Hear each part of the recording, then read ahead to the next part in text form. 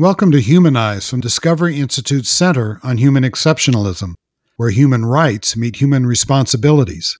We speak with writers, thinkers, and newsmakers on the controversial issues of human life and human thriving that impact our daily lives.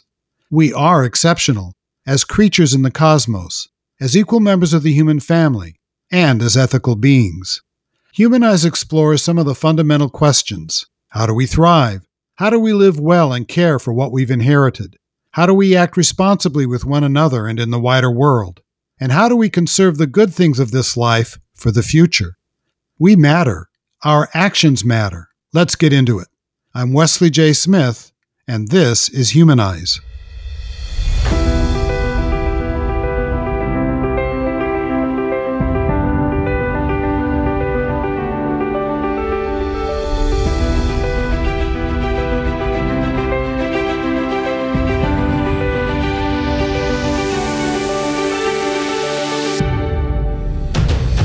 Homelessness has reached crisis proportions. Few issues of human dignity are as heart-wrenching as the wretched scenes of our most prosperous cities, San Francisco, Los Angeles, Portland, and Seattle, where one can drive down main thoroughfares and be confronted with miles of tent encampments lining streets that provide scant shelter for thousands of destitute people.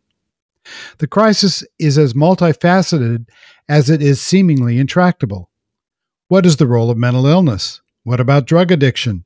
Is the rising cost of housing part of the problem, and if so, what can be done about it? What protections does society owe these vulnerable people based simply on their humanity? And what responsibilities, if any, do they owe to greater society? It's all such a mess, it is tempting to throw up one's hands in despair. Thankfully, there are people willing to tackle the seemingly hopeless cause. My Discovery Institute colleague, Robert Marbut, Jr., is one such man. Marbut is a renowned expert on homelessness and a senior fellow with the Discovery Institute Center on Wealth and Poverty. He has a Ph.D. in political behavior and American political institutions, and his career has been marked by bipartisanship, having served as Chief of Staff for San Antonio Mayor Henry Cisneros in the 1980s, as a White House Fellow under George H.W. Bush, and most recently as the Executive Director of the United States Interagency Council on Homelessness from 2019 to 2021 under both the Trump and Biden administrations. Additionally, he served on the Board of Directors of the United States Olympic Committee from 1992 to 2004. Marbut is a currently tenured professor of government at Northwest Vista College in San Antonio, Texas. Bob, welcome to Humanize. Thank you for having me. It's great to have you. Discovery Institute's Center on Wealth and Poverty is a relatively new program. What are its purposes and goals? To really, it was almost your intro there, to take on those issues that are often people think are not solvable or not addressable, or you can't make significant improvement. And in my opinion, I'm sort of going to jump to the punchline here while also answering that, is sometimes what government does is actually make things worse. And so we want to look at things in a fresh sheet of paper, start from scratch, find out good ways that really work. And most importantly, we have to stop doing some of the crazy stuff we do that actually increases, in our case, homelessness, which is the lane I work in. What made you decide to devote yourself to helping people who are homeless? Well, it wasn't I don't want to say it's accidental, but there was a horrific situation that happened at our church when I was in high school. I was just a member of a youth group, just happily, go Sunday afternoon, go to the gym and have a youth group and get a meal and such. And on one particular day, a person had died the night before on the doorsteps of our church, and the church door was locked. And the pastor came out, made a sermon that basically said, I had a great all happy sermon I was going to do, and we're not doing that. We are scratching everything, and we're going to open up an overnight winter shelter tonight, and we can't have people dying in downtown San Antonio anymore. And so Reverend Zabindin got that started. So I started out as a volunteer, first in high school. Then when I went away for college, came back, did some volunteer work. It ultimately became a major ministry here that sort of split off, and it became interdenominational. So I did it volunteering for about 25 years. And then one day I came back from working at the White House, and when I was struck by everybody I'd seen when I was in high school, college, my early career, my mid-career, I kept seeing the same people on the street. And every so often I would have a good friendship with somebody, and I asked, well, where's, whatever the street name is, country, mountain, different names. And the only time people ever left is sadly, if they died. And it just struck me, we had the craziest thing going on homelessness. Once you entered homelessness, your only exit was death on the street. Well, and there was no real programs of treatment. Real indictment. That's a real indictment for a society and country as rich as this one. Oh, and I firmly believe you judge your society by how you treat your least, last, and lost. And I really believe that. And if we are mistreating people, that we actually make a bad situation worse because of our policy, we need to change our policy. Yeah. I'm woefully ignorant of the causes and potential cures for this crisis, so please forgive me if I use the wrong terminology or ask seemingly elementary questions, but it strikes me that homelessness is a pretty generic term. How do we define exactly who it is that we're talking about? God, that's a great question, and we could spend 5 hours in a graduate seminar course on that, but to keep it real short, there are two governmental definitions. There's one that's done by the Housing and Urban Development, HUD definition. That often includes the street homeless and the adult singles. Then there's the Department of Education definition, which is really focused more on children and families under 18. And that's sometimes called the McKinney-Vento. So there are two, even the U.S. government has two definitions. And believe it or not, that's an improvement. Pre-2010, there was about 7 or 8 different definitions. So it is very wide. It includes a lot of things, but I think it's somebody who doesn't have a house to stay in that they either own, rent, or lease. I think is probably the simplest way to put it. You can, one of the federal definitions is about 23 pages long. And so why am I not surprised? Yeah. Yeah.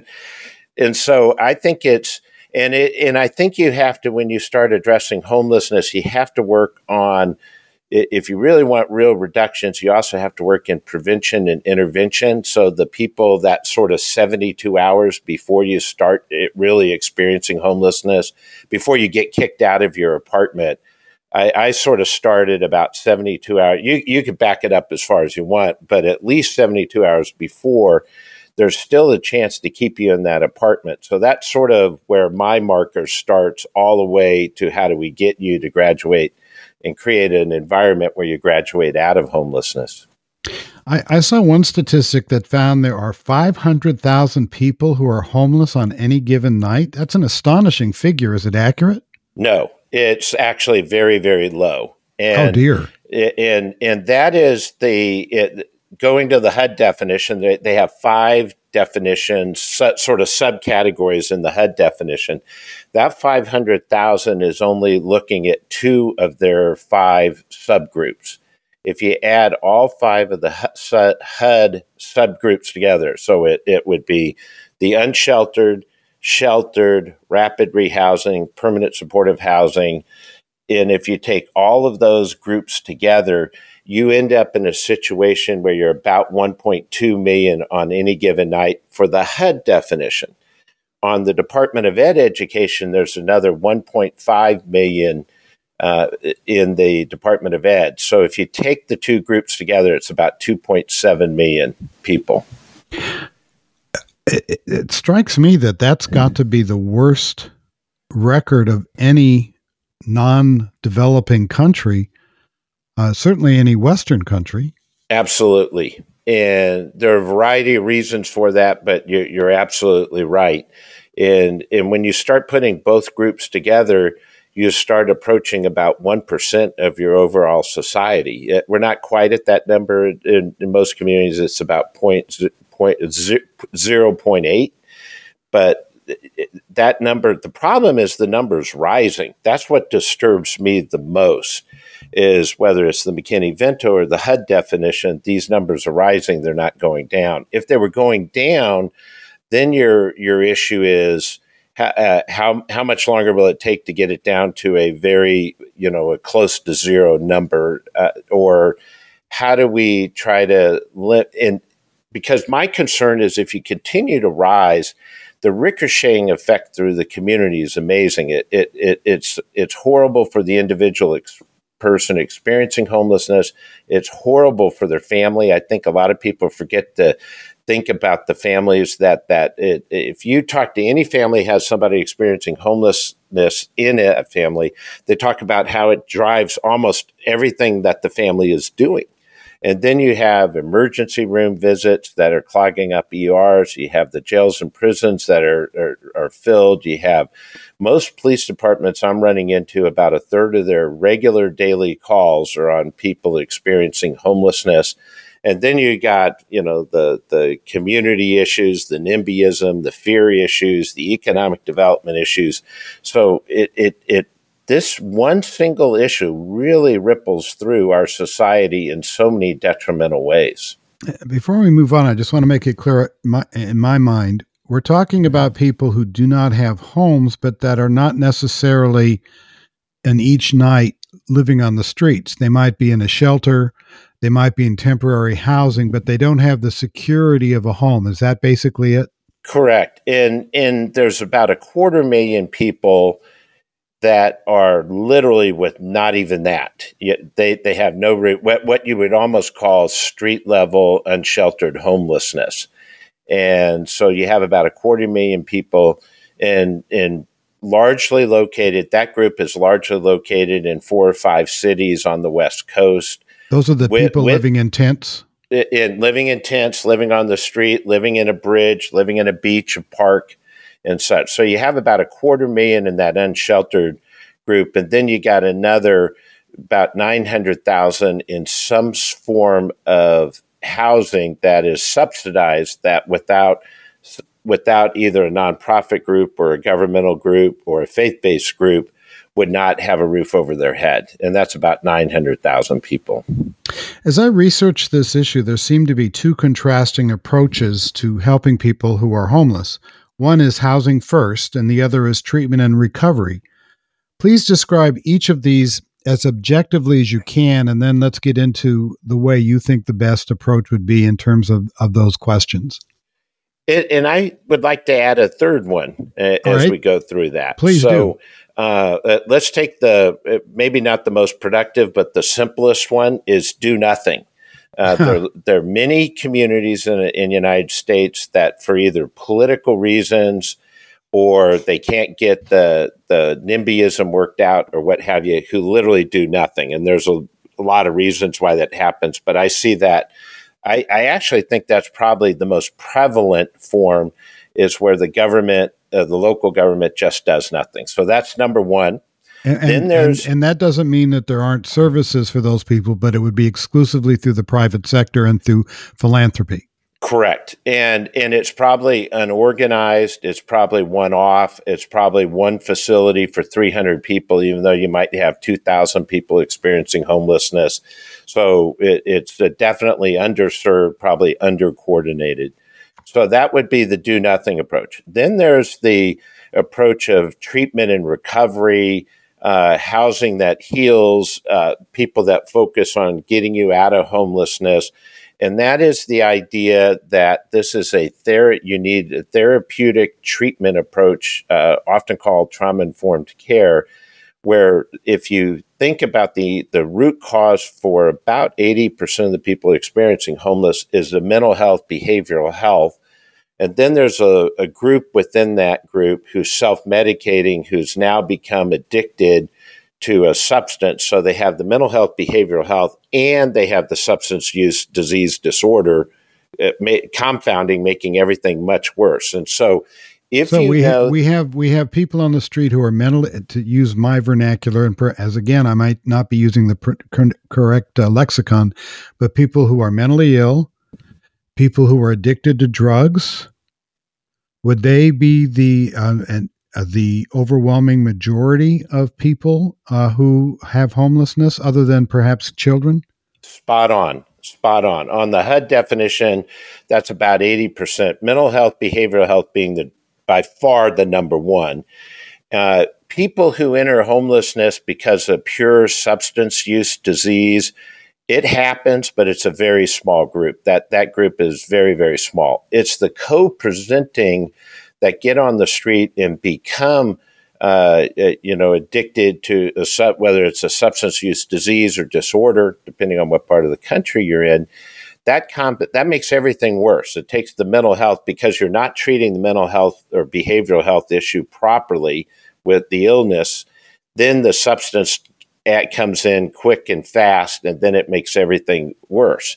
So if you know 80% of the people are in those two categories, and that's absolute metaphysical certainty on the HUD definition, that people are in those two categories, why would we not focus on mental health, behavioral health treatment, and substance use disorders and disease? If you don't focus on those, you're never going to solve this problem. If you just give people free, and this is going to go to that third definition, which is the housing first approach. It basically says, we're not going to treat this. We're not going to require any treatment protocols. We're not going to try to put you into treatment.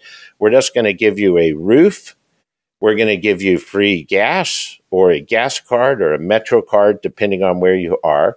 We're going to bring in free food. We're going to bring in free furniture, and we're going to give you all this, and you don't have to do any treatment and recovery whatsoever. In fact, in some states, they make it where the service provider is not allowed to do those. In some states, they're allowed to do it, but they're not allowed to have any entry requirements or behavioral or treatment requirements. This would be think about some other federal funding. So let's take a step back. Think about a Pell Grant. This would be the equivalent of giving anybody a Pell Grant, a $5,000 grant for graduate school or undergraduate school, and say, whether you go to school doesn't matter, whether you get a GPA doesn't matter, whether you finish. We don't do that. For a Pell Grant, we have an attendance requirement, we have a GPA requirement, and we have a time limit requirement. Same with TANF, same with unemployment insurance. Most states, you have to, every 10 days, look for X amount of interviews. You have to go to job training classes and such. So in most parts, and ironically, most of these reforms came from the Bill Clinton, Newt Gingrich deal in the late or mid 90s, and that's still around. And so in most of the welfare programs, or whatever you would like to call low income, whatever you'd like to call it, the broadest sense, most of these programs have some sort of requirements built in. And what we've now come to know housing first as, in the functional way, it is no accountability at all, no treatment focus at all. We don't even measure the right things. What do the advocates which seems to me, and perhaps I'm old fashioned, but this seems to me like to be enabling behavior.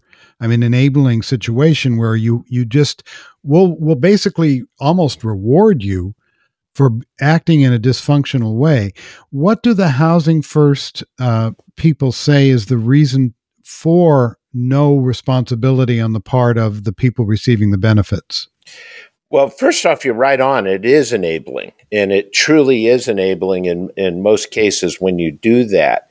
And what has happened on this issue in the last 15 years, interesting, we had homelessness dropping in the Bush years when it was a focus on treatment and recovery. And so it was in 2013 when the federal government officially shifted its policy. And to be honest, more and more I meet with people on the other side, and I've met with everybody who's ever wanted to meet with me. When I was in the White House, when I was doing the homelessness art, I met with anybody who ever wanted to meet with me. And I've met with people all across the country.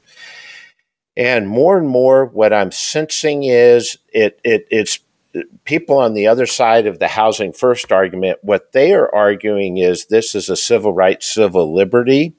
And so they're making it into a freedom issue or a civil right liberty. I look at this as purely a medical, clinical, therapeutic issue that we need. If you don't put in the therapeutics, if we don't address the mental health, if we don't address the substance use disorder, we're never going to get there. This number is just going to keep increasing. And if you make this a civil rights issue with no treatment, no recovery, that's a formula of disaster that we're going to grow this number over and over. Just look at Seattle, look at Portland, look at San Francisco, look at LA, look at Honolulu. It seems to me it's tied in with the broken windows concept that former Mayor Rudy Giuliani brought to New York. That is, if you allow graffiti, if you allow broken windows, if you allow public elimination, that destroys the value of an area, and pretty soon your crime rates go up. And it also strikes me that this is part of a problem that I think is much larger than the issue that we're talking about, is that there are a lot of people in this country who look at things as only about rights and not about responsibilities. So what you're saying is that the approach you would take, which is the treatment and recovery approach, am I correct? Correct. That yes, of course, out of love and out of compassion and out of care for these people, we want to give them help, to help them get themselves on their own feet, but they have a responsibility to participate in that. Absolutely. And it's the responsibility of the public policy to create the environment of recovery. And if you say, you can go do whatever you want in your building, and we're going to give you free everything, and you can go shoot up, you can go run a brothel, you can run a meth lab, you can continue to drink till you don't know what you're doing. I personally don't think that's dignifying. I don't think that's respectful. I don't think that's love. I think love and respect is helping you to help. We won't do it for anybody. I think that's also very important to understand. We have to come side by side with the person and help people and say, we're going to create this environment. We're not going to enable that bad behavior, and we're going to do everything we can to help you create a treatment and recovery path.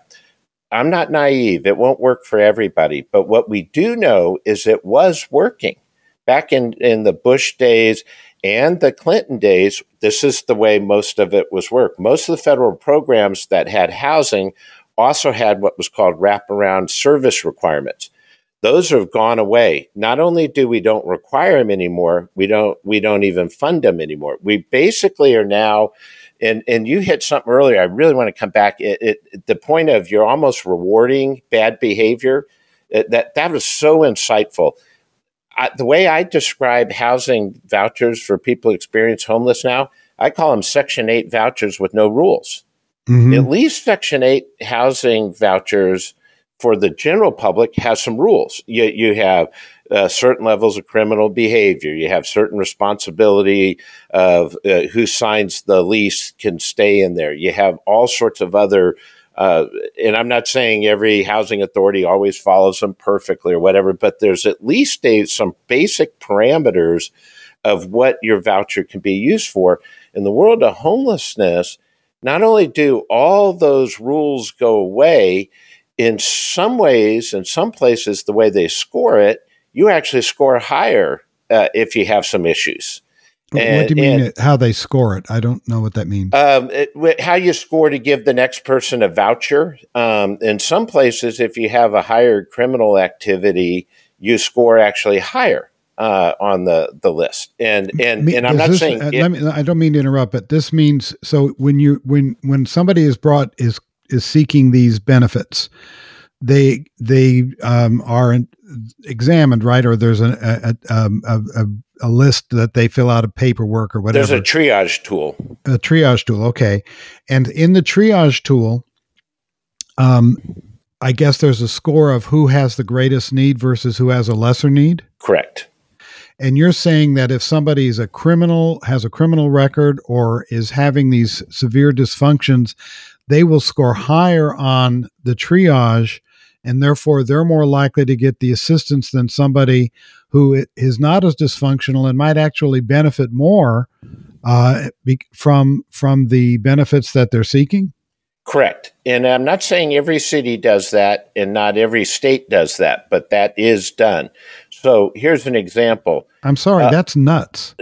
Exactly. And we're doing, if we did it and said, because of the amount of activity you have in emergency rooms and the amount of activity you have at the court system, we're going to offer you a program, but we're going to give you very heavy duty wraparound treatment services, and there are requirements to participate.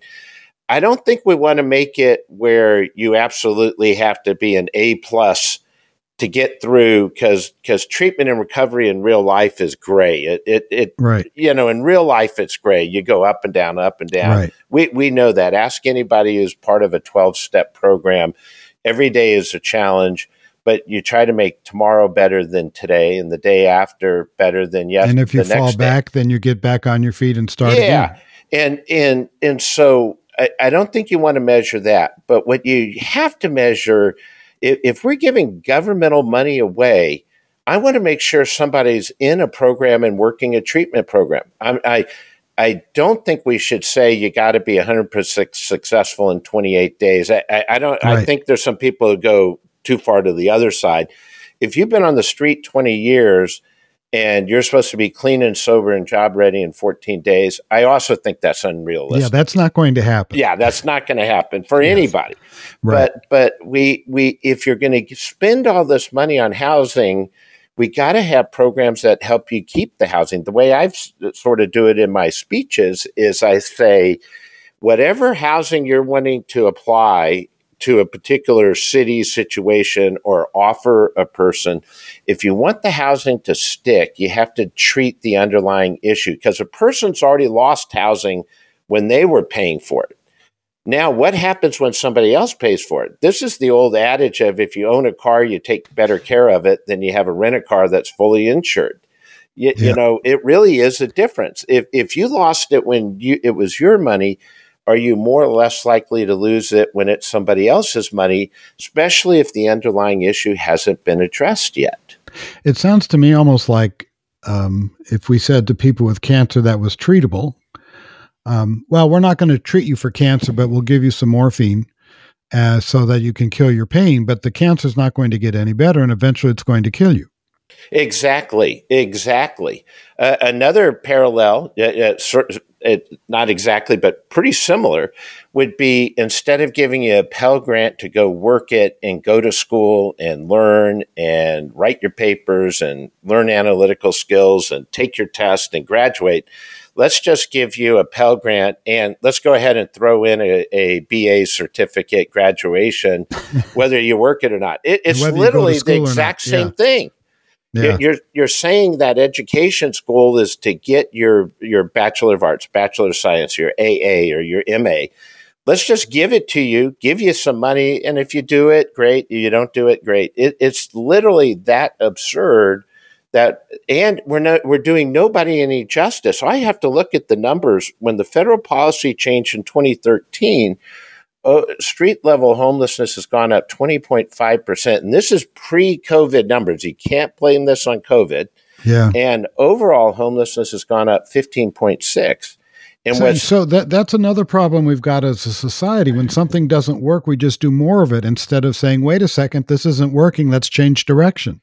Well, California, the insanity of this is California, because in 2015, California came along and said, we like what the federal government is moving to, this sort of civil rights, civil liberty, everybody gets a place. So they doubled down. They're the only state that says 100% of all their money has to go to housing first. So all the federal money goes to housing first. All the state money since 2015 has gone to housing first. And they've encouraged local cities and counties, if they want any matching money, they have to put their money in. So it's like a 2.5 down on what they're. And here's what California's number are since 2015. This is where the absurdity is just beyond a reason. Street level homelessness has gone up 47.1%. These are pre-COVID Good numbers. Grief. Since 2015, and overall homelessness has gone up 33.8%. Again, pre-COVID numbers. So you can't blame this on COVID. We got to stop. And we don't yet even know what the post-COVID numbers, because it takes a while for the statistics to register. Let me make sure I have this straight. So if I ran Wesley's homeless shelter and I wanted federal or state money, if I was in California, I would have to do the homelessness first and could not do the treatment and recovery approach to Correct. get that money? Correct. You can't get any federal money anymore if you want to do that. So if I'm running Wesley's homeless shelter and I want to pursue the approach that you advocate, it all would have to be with private money. Yes. If you want to run a program that has robust treatment and recovery, wraparound services, and you want to put requirements in, you cannot get federal money for that. You have to do it totally on your own. Well, you were the czar for homelessness, and I want you to describe your work with the Trump administration. But it sounds like the Obama administration made this shift, and the Trump administration didn't correct it. This whole homelessness issue, or housing first as a solution, starts with the second. It coincides literally with the re-election of President Obama, and then it gets recertified and starts. But President Trump was trying to change it and wanted to change it. The reality is he did not have the House and Senate to be able to do that. He wanted to make that change. Dr. Carson. So is this by legislation, or is this by regulation? Legislation. So you got to have the House and the Senate to do this. And Dr. Carson came in, and before Ben Carson, I got there, who was head of HUD, correct? Yeah, head of HUD. And he came in and he started working to try to dismantle that and start making changes and start requiring. And most of the people who work around in my world, we're not against housing. We're not against housing vouchers. We're not against that. What we're against is vouchers without treatment. You have to have the treatment with it together. And when you do them together, you get great results. Not perfect, not 100%. I'm not naive that way, but you get really robust results. So if you have housing only and somebody decides to run as you said, a meth lab out of their free housing, you can't kick them out? I am not making the story up. I will not name the group because I want to protect them a little bit. But I was on, while I was in the White House, the czar, and I was in a city up in the Northeast, really close to Philadelphia. And I went to a place, and the very nice people who are running this facility is a 3-story facility. They took me through the first floor, then did this really weird deal and got me up to the 3rd floor and went over. And I was like, I literally said, why didn't we hit the 2nd floor? He said, 2nd floor is too dangerous. And I'm like, too dangerous? Now you got my attention. And they said, well, we have 2 people up there that were running a meth lab and are doing some serious drug stuff, and they're currently arrested in jail. And I'm like, well, why haven't we given it away? And they said, legally, they can't give away their unit. And I'm like, you mean you're saving their unit and they're on a criminal felony charge? We're not talking a misdemeanor for you had an open beer in a beach or a park. We're talking about a criminal felony distribution charge, and they had 2 people on that floor, and I was aghast. I was like, and we've not taken their room away. We've not given it to somebody. So the room's not even being used because they're over in jail, and we could have been giving it to somebody else. And how long would they have held the rooms for the people? What if they went to prison for 3 years?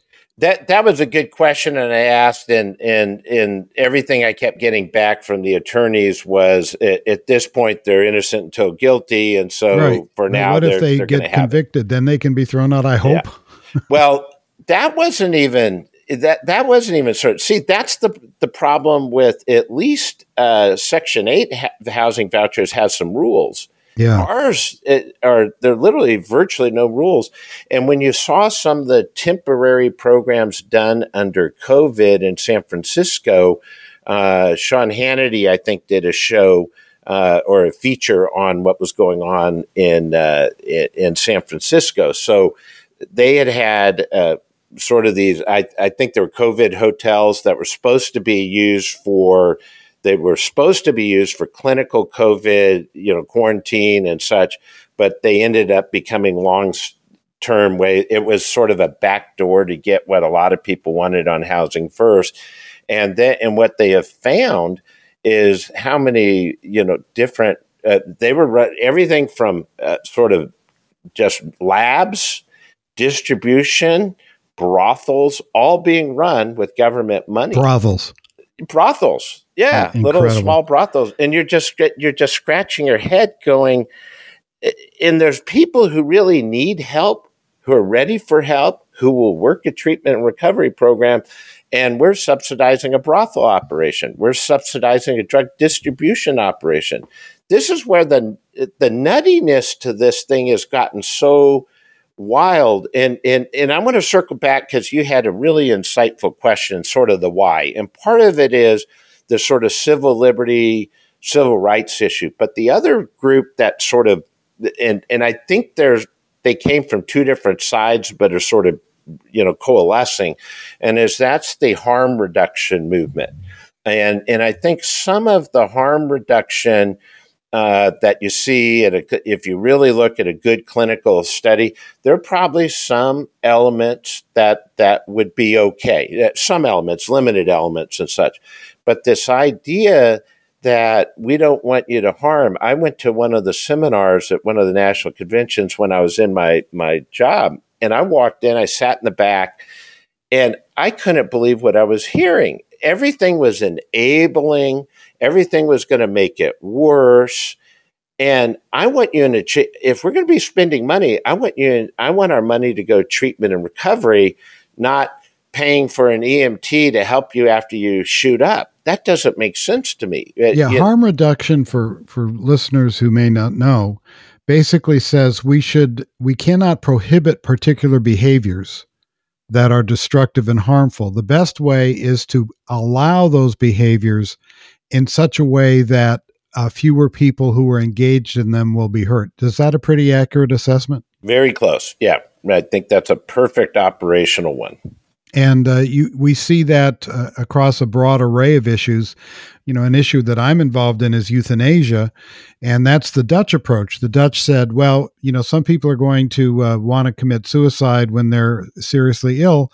So rather than make them do it in a violent way or in a way that might not work, we'll have some harm reduction and open up euthanasia. And of course, numbers of people euthanized have gone up. And it's gone from the terminally ill to the chronically ill to people with disabilities to elderly people who are, quote, tired of life to the mentally ill and so forth. And when you take that approach, when you say, listen, there are no lines that cannot be crossed, essentially, except to say somebody has stigma, and I want to get to that in just a second, then you're going to actually, it seems to me, increase that behavior. And I'm not familiar with you're an expert in that area. I don't, I try to always stay in my lane. Yeah, I understand. And what I understand is the harm reduction. Literally, I went to the national seminar on harm reduction for people experiencing homelessness, and everything I understand at a clinical level was enabling. And so not only was it going to make things worse, we're going to make more people worse. It's not just making Robert worse. We're going to add Roberts while making Robert worse. So we're going to expand the number and make it worse for each. And to me, if we want to dignify humanity, if we want to love a person, I mean, that's why I call one of our levels of facilities, and I'm not talking when I was the homelessness are when I was actually a consultant helping setting up programs, and we've set a bunch of these up. I call it a come as you are strategy. We love you so much.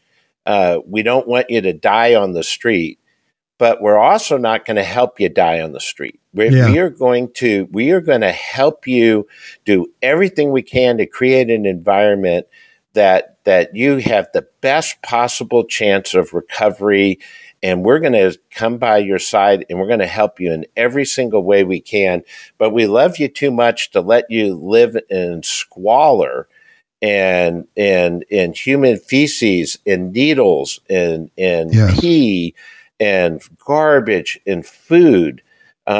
It was interesting. I've been working over the last and disease and so forth. Exactly.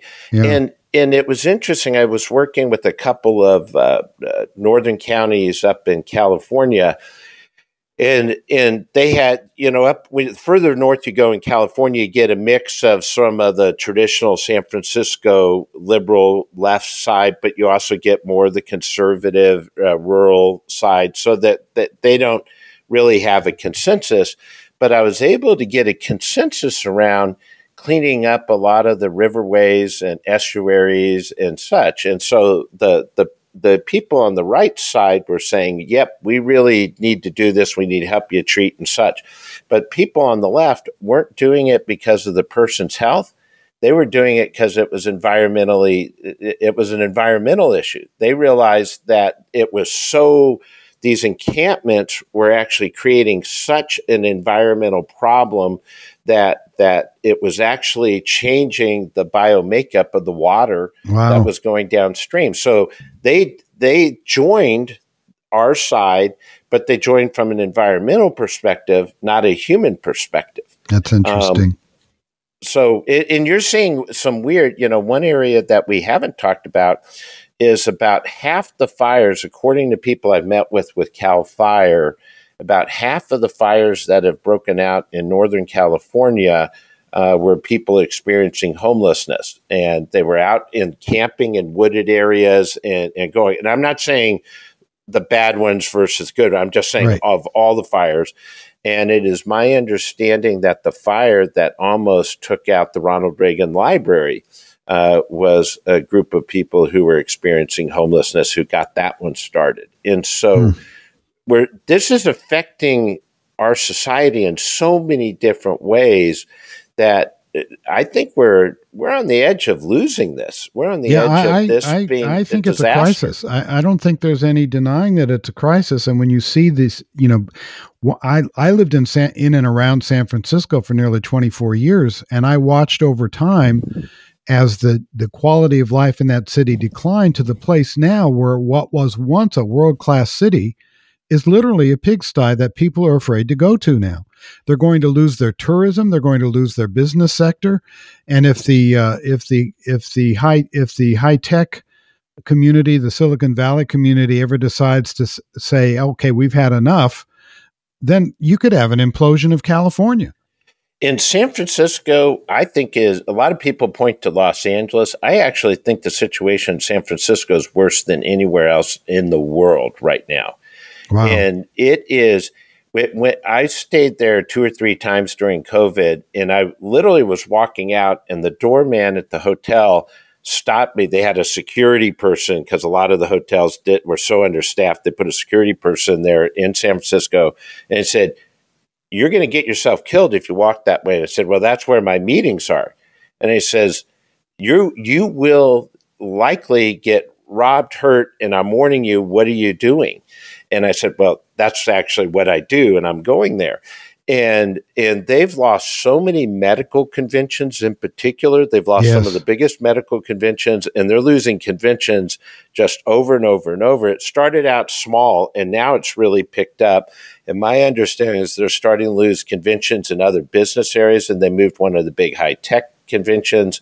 So San Francisco was a world-class city of tourism and conventions. People loved going to the Missoni, and go to a show there and then get to do all the cool stuff. You can't do that anymore. It's unsafe to take your family there. It's unsafe to walk on the streets there.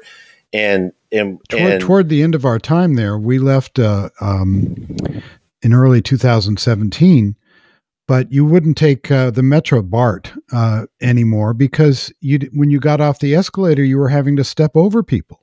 It is people would not realize that's in America. If you just showed pictures, you would assume it's some other place in the world and not realizing it's right here in the United States. And the best I can tell are the politicians are saying it's okay. The best. I mean, that's everybody I met with. I didn't meet with every single person while I was in the administration, but I met with a lot of the key players, and I was just stunned that people thought, "Hey, that's okay," and it's your right to stay there.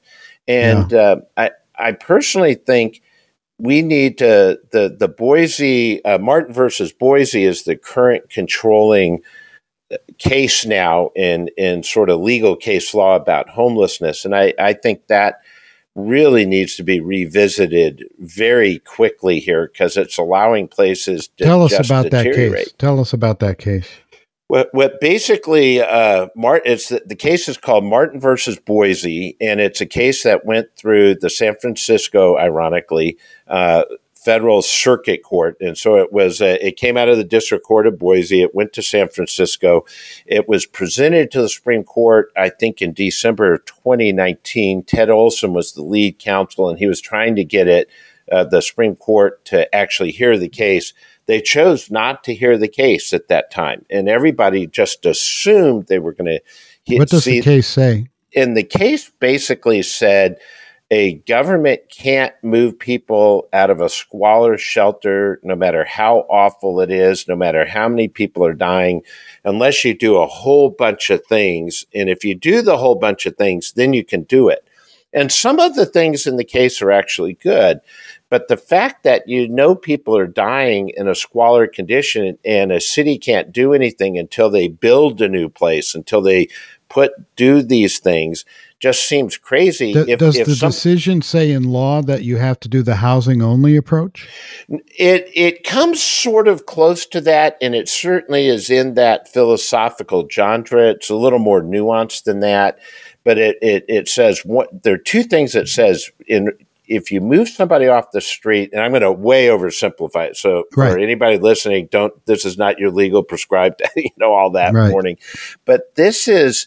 It says you have to have at least one bed for the next head, or you can't start. So if there are if you got 20 people in a place you're trying to clean up and you only have 4 beds, you can't do that. You can't go in there. You have to have 21 beds. So you have to have one more bed than what you're trying to do.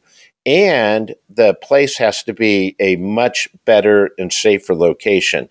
That I think is actually reasonable. You don't want to take somebody from one squalor, move them over. That's like moving the cheese. So that part of the case, I think there's a lot of benefit to.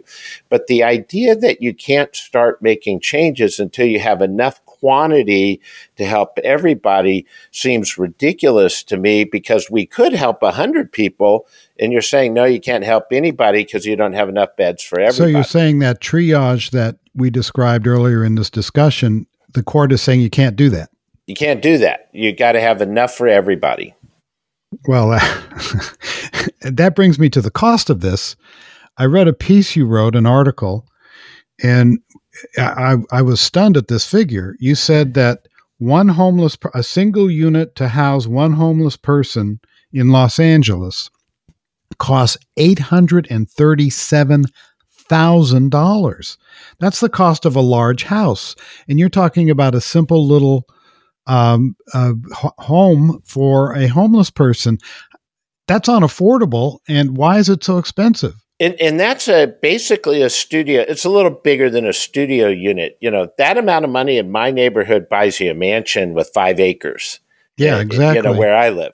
Even where I live near D.C., you still get a pretty good house for $837,000. Exactly. This is just crazy. And Judge Carter, who by the way, is a Democrat, he's not a Trump appointee, he's not a conservative. Judge Carter in Los Angeles, I think, is a must read. He wrote a 150-page opinion a couple years ago, and he pointed out 2 things. One is more people have died on the streets in Los Angeles than have been housed in the streets of Los Angeles after having 2 billion of bond issues. Now, not all that bond issue has been collected, about 65%. So call it about 1.2, 1.3 billion. So after collecting $1.3 billion to build housing, and there are two bond issues, that what's called Triple H and H, more people died on the street than the units they built. And this is the Judge Carter opinion. The second is because of the weird requirements and rules they make on the housing and how they build it, the market rate is cheaper than the governmental built housing for less. For less. And so you're like, this is your housing first. Let's suspend reality for a second and say housing first with no treatment, no recovery is the logical thing. So we're going to have no wraparound services, no thing. If you said that will work and that's the perfect magic elixir and such, now we have a question, can you afford it? Yeah. And so if a studio unit, a glorified studio unit is almost $900,000 now, can you afford that if you have 250,000 people on the street, 1.2 million people by HUD definition, 2.8 million if you count HUD and ED together? Can you actually afford that? And this is nuts. It not only does it clinically doesn't work, the program they're defining is not working. And Los Angeles has literally two bond issues bringing in $2 billion, and they can't get it. And that's why Judge Carter's decision is a much read. It's a fabulous read, real quick read, and you'll see the just absurdity of this. Let me get to some of the criticisms I read of you just for a minute. I read one person, a woman named Diane Yentl, who is CEO of the National Low Income Housing Coalition. She said that your guiding principles are, quote, paternalistic, patronizing, filled with poverty, blaming, and shaming. What do you think of that? And it strikes me that this constant resistance to any stigma helps people live well. When we care about what our neighbors think, we often will live a better life. And I'm certainly not wanting to, stigmatize people and drive them away, like a scapegoat or anything. But this idea that we should never, quote, judge, close quote, even the most dysfunctional behavior, as we've discussed, I think is destructive. So are you paternalistic, patronizing, and filled with poverty, blaming, and shaming? I don't even know what poverty, blaming, and shaming is. When I saw that quote from her, I was like, I don't even know what she's talking about. My view is very simple. We love people on the street so much. I respect them, dignifying so much. We want to do everything you can to get out of homelessness forever. And if 80% of the people have a mental health or behavioral health or substance use issue, wouldn't we want to help that person? If they were in your family, even if they're an adult family member, wouldn't you want to help people? I lived in California when Ronald Reagan was governor, and Ronald Reagan worked hard to close mental health hospitals. And part of the reason he did that was because the ACLU, which is on the other side of the political spectrum from Ronald Reagan, was suing and saying that when you put people in mental health hospitals, or mental hospitals, you are depriving them of freedom. And so the idea was to close a lot of the mental hospitals. Not everybody, somebody was violent and so forth. They permitted to continue to be hospitalized.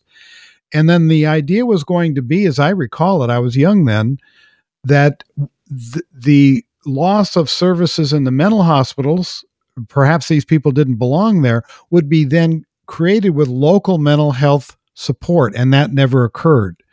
Is my memory about that correct? Very, very close.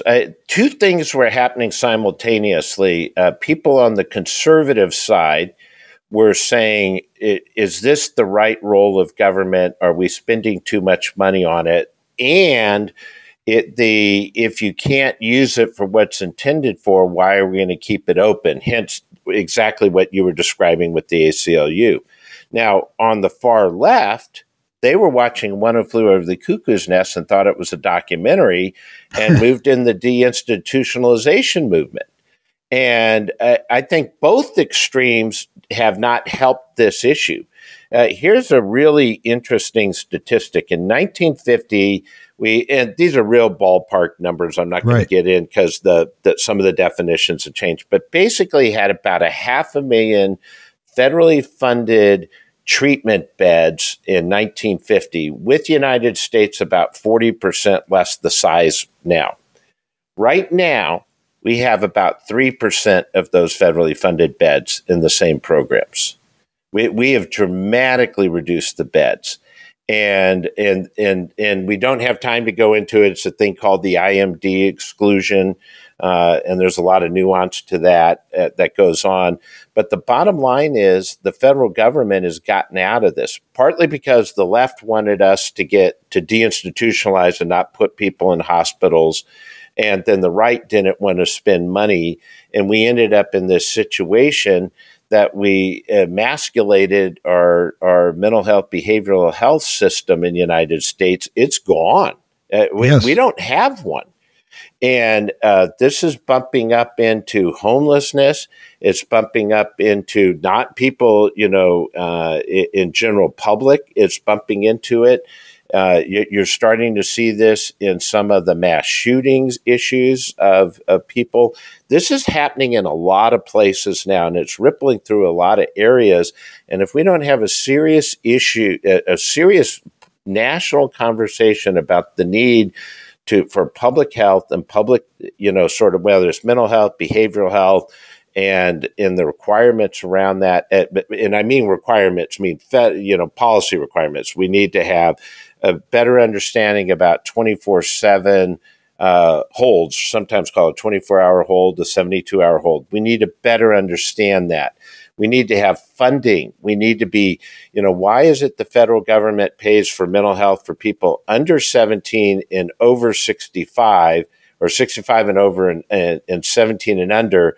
But basically, we don't pay for any health between somebody around 21, 22 up to 65. We exclude them. That's part of the IMD exclusion. And so IMD stands for what? It's the Institute of Mental Health, and it's the group that decides what the rules are for Medicaid and Medicare. I see. And so it's a bureaucratic group, and that's the name it's been given. And it's a very nuanced deal. It basically says if you're at a hospital of 16 or more, they will not give you any funding. But if you're 15 or less, we'll give you funding. Well, there's no mental health or behavioral health hospital that can operate under 15. The expenses to start, you need to have a big enough facility in order to be able to have economies of scale to run the facility. So it basically means nobody gets help in that middle age group. All right. Now, as the czar, did you go overseas and see how other countries dealt with these issues? Not while I was there. Part of that was because when COVID happened, our travel restrictions, I was planning on going to a couple places, and that did not happen. Have you done it? Have you checked out other countries? I have, on my own prior to going in. And what are they doing better than us, and why aren't we doing what they're doing if they've got a better record? I think because we have chosen a hands-off approach that you have a civil rights, civil liberty to hang out under that park bench or in that riverbed or outside the library or under the highway or out in the park or in the forest. And we have such a standoff of engagement. In other countries, they engage. They don't allow that to happen. Other countries go in, and some countries do it very well. Some countries don't do it so well. But you have to engage people and say, we're not going to let you hang out in a riverbed. I mean, we have to, as a society, say that doesn't make sense. Hanging out downtown, like what's going on in San Francisco, saying that doesn't make sense and we're not going to allow it to happen. Sounds to me, and we're running out of time here, so I want to begin to wrap this up, but it sounds to me like perhaps the best approach would be grants that would allow different private sector homeless activists to take different approaches, and rather than a one size fits all. You're absolutely right. And they're about, you have mental health, behavioral health, you have post-traumatic stress, you have domestic violence, you have military sexual trauma. We got a whole plethora of sort of causalities. And everybody's treatment and recovery story is unique. So I think the more customized you can make trauma-informed care for the individual, the better off you'll be for everybody.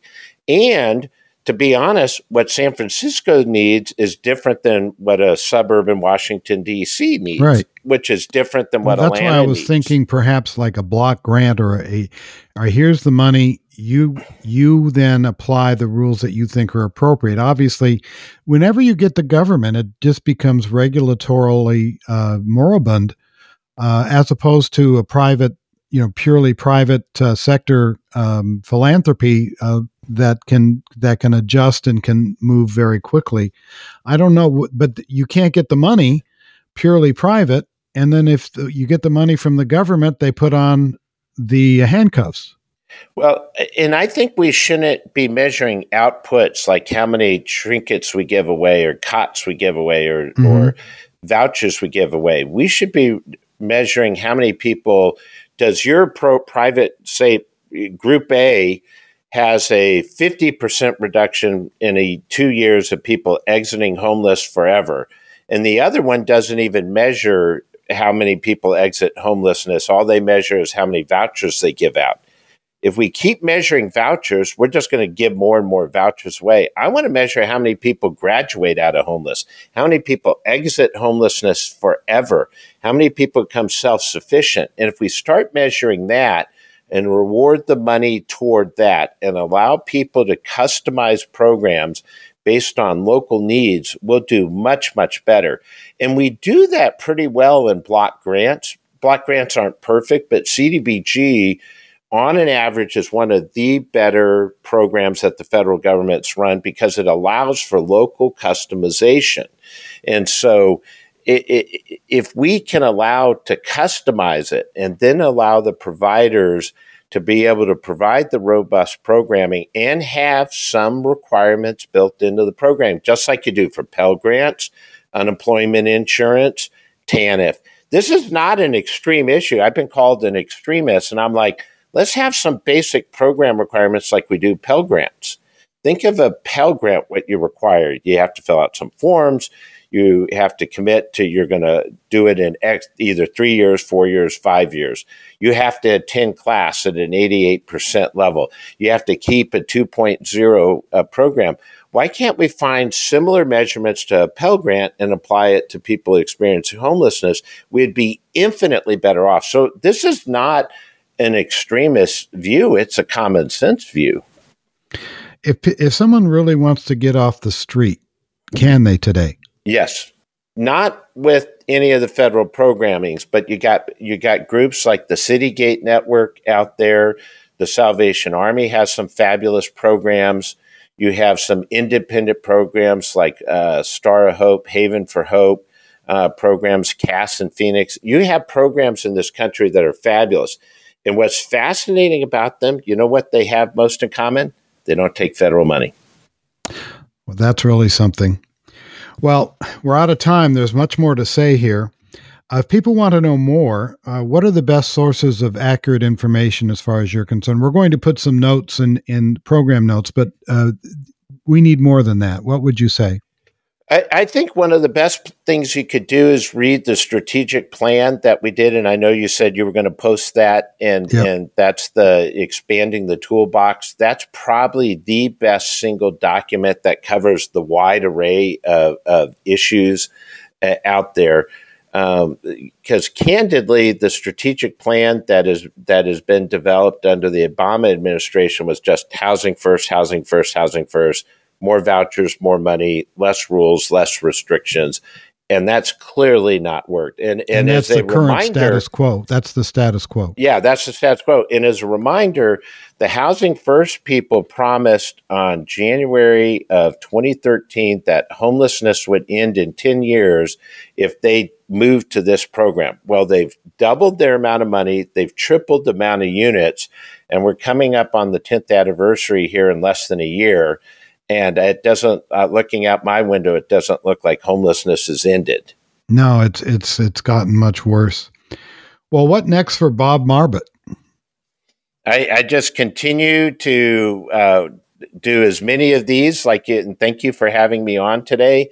I try to talk to as many groups as I can, and you just have to push back, because right now they're really the other side is sort of making this almost like a little R religious issue. They're trying to make it the sort of civil rights, civil liberty type of issue, and to me, this is purely a medical, clinical, therapeutic issue for about 80% of the people experiencing homelessness. So why aren't we treating it that way? So I try to get that word out every day. I think that's excellent. And I think there's one more thing. We have to elevate this in terms of politics to something that we expect our elected representatives to take care of and to work on. And I'm not seeing that. I don't see a lot of discussion of this. I see discussion of, oh my gosh, look at these tents, and we must do something about it. But I don't see any kind of real discussion.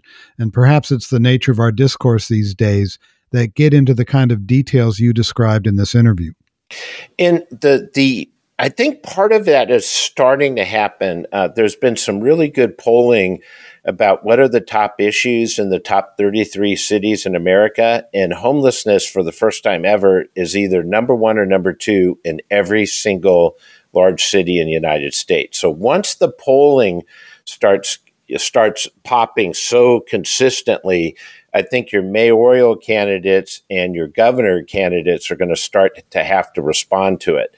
And they can't just keep saying, well, we're going to do more of what we've been doing the last 10 years, because it's doubled overall. It's doubling in many cities. The homelessness problem is not reducing it. So at some point you have to say, when do you stop an experiment that's not working? Yeah, it's the old definition of psychosis. You keep doing the same thing over again when it doesn't work. Yeah, and expect a different outcome. Yeah, exactly. That's the definition. Well, Bob, thank you very much. Welcome to the Discovery Institute, and we'll talk to you again. Thank you for having me on. Really appreciate it. Thanks for listening to Humanize from Discovery Institute's Center on Human Exceptionalism, where human rights meet human responsibilities. Discover all the good work of the Center on Human Exceptionalism by visiting discovery.org/human. We can only do this work, speaking on behalf of human life, human thriving, and our exceptional place in this world and our cosmos, with your support. We invite you to make a one-time gift today and to consider starting a monthly gift to support the Center on Human Exceptionalism and this show. Wherever you're listening to Humanize, please take a moment to rate and review the show. You matter. Your actions matter. Be bold, be exceptional, and be back soon.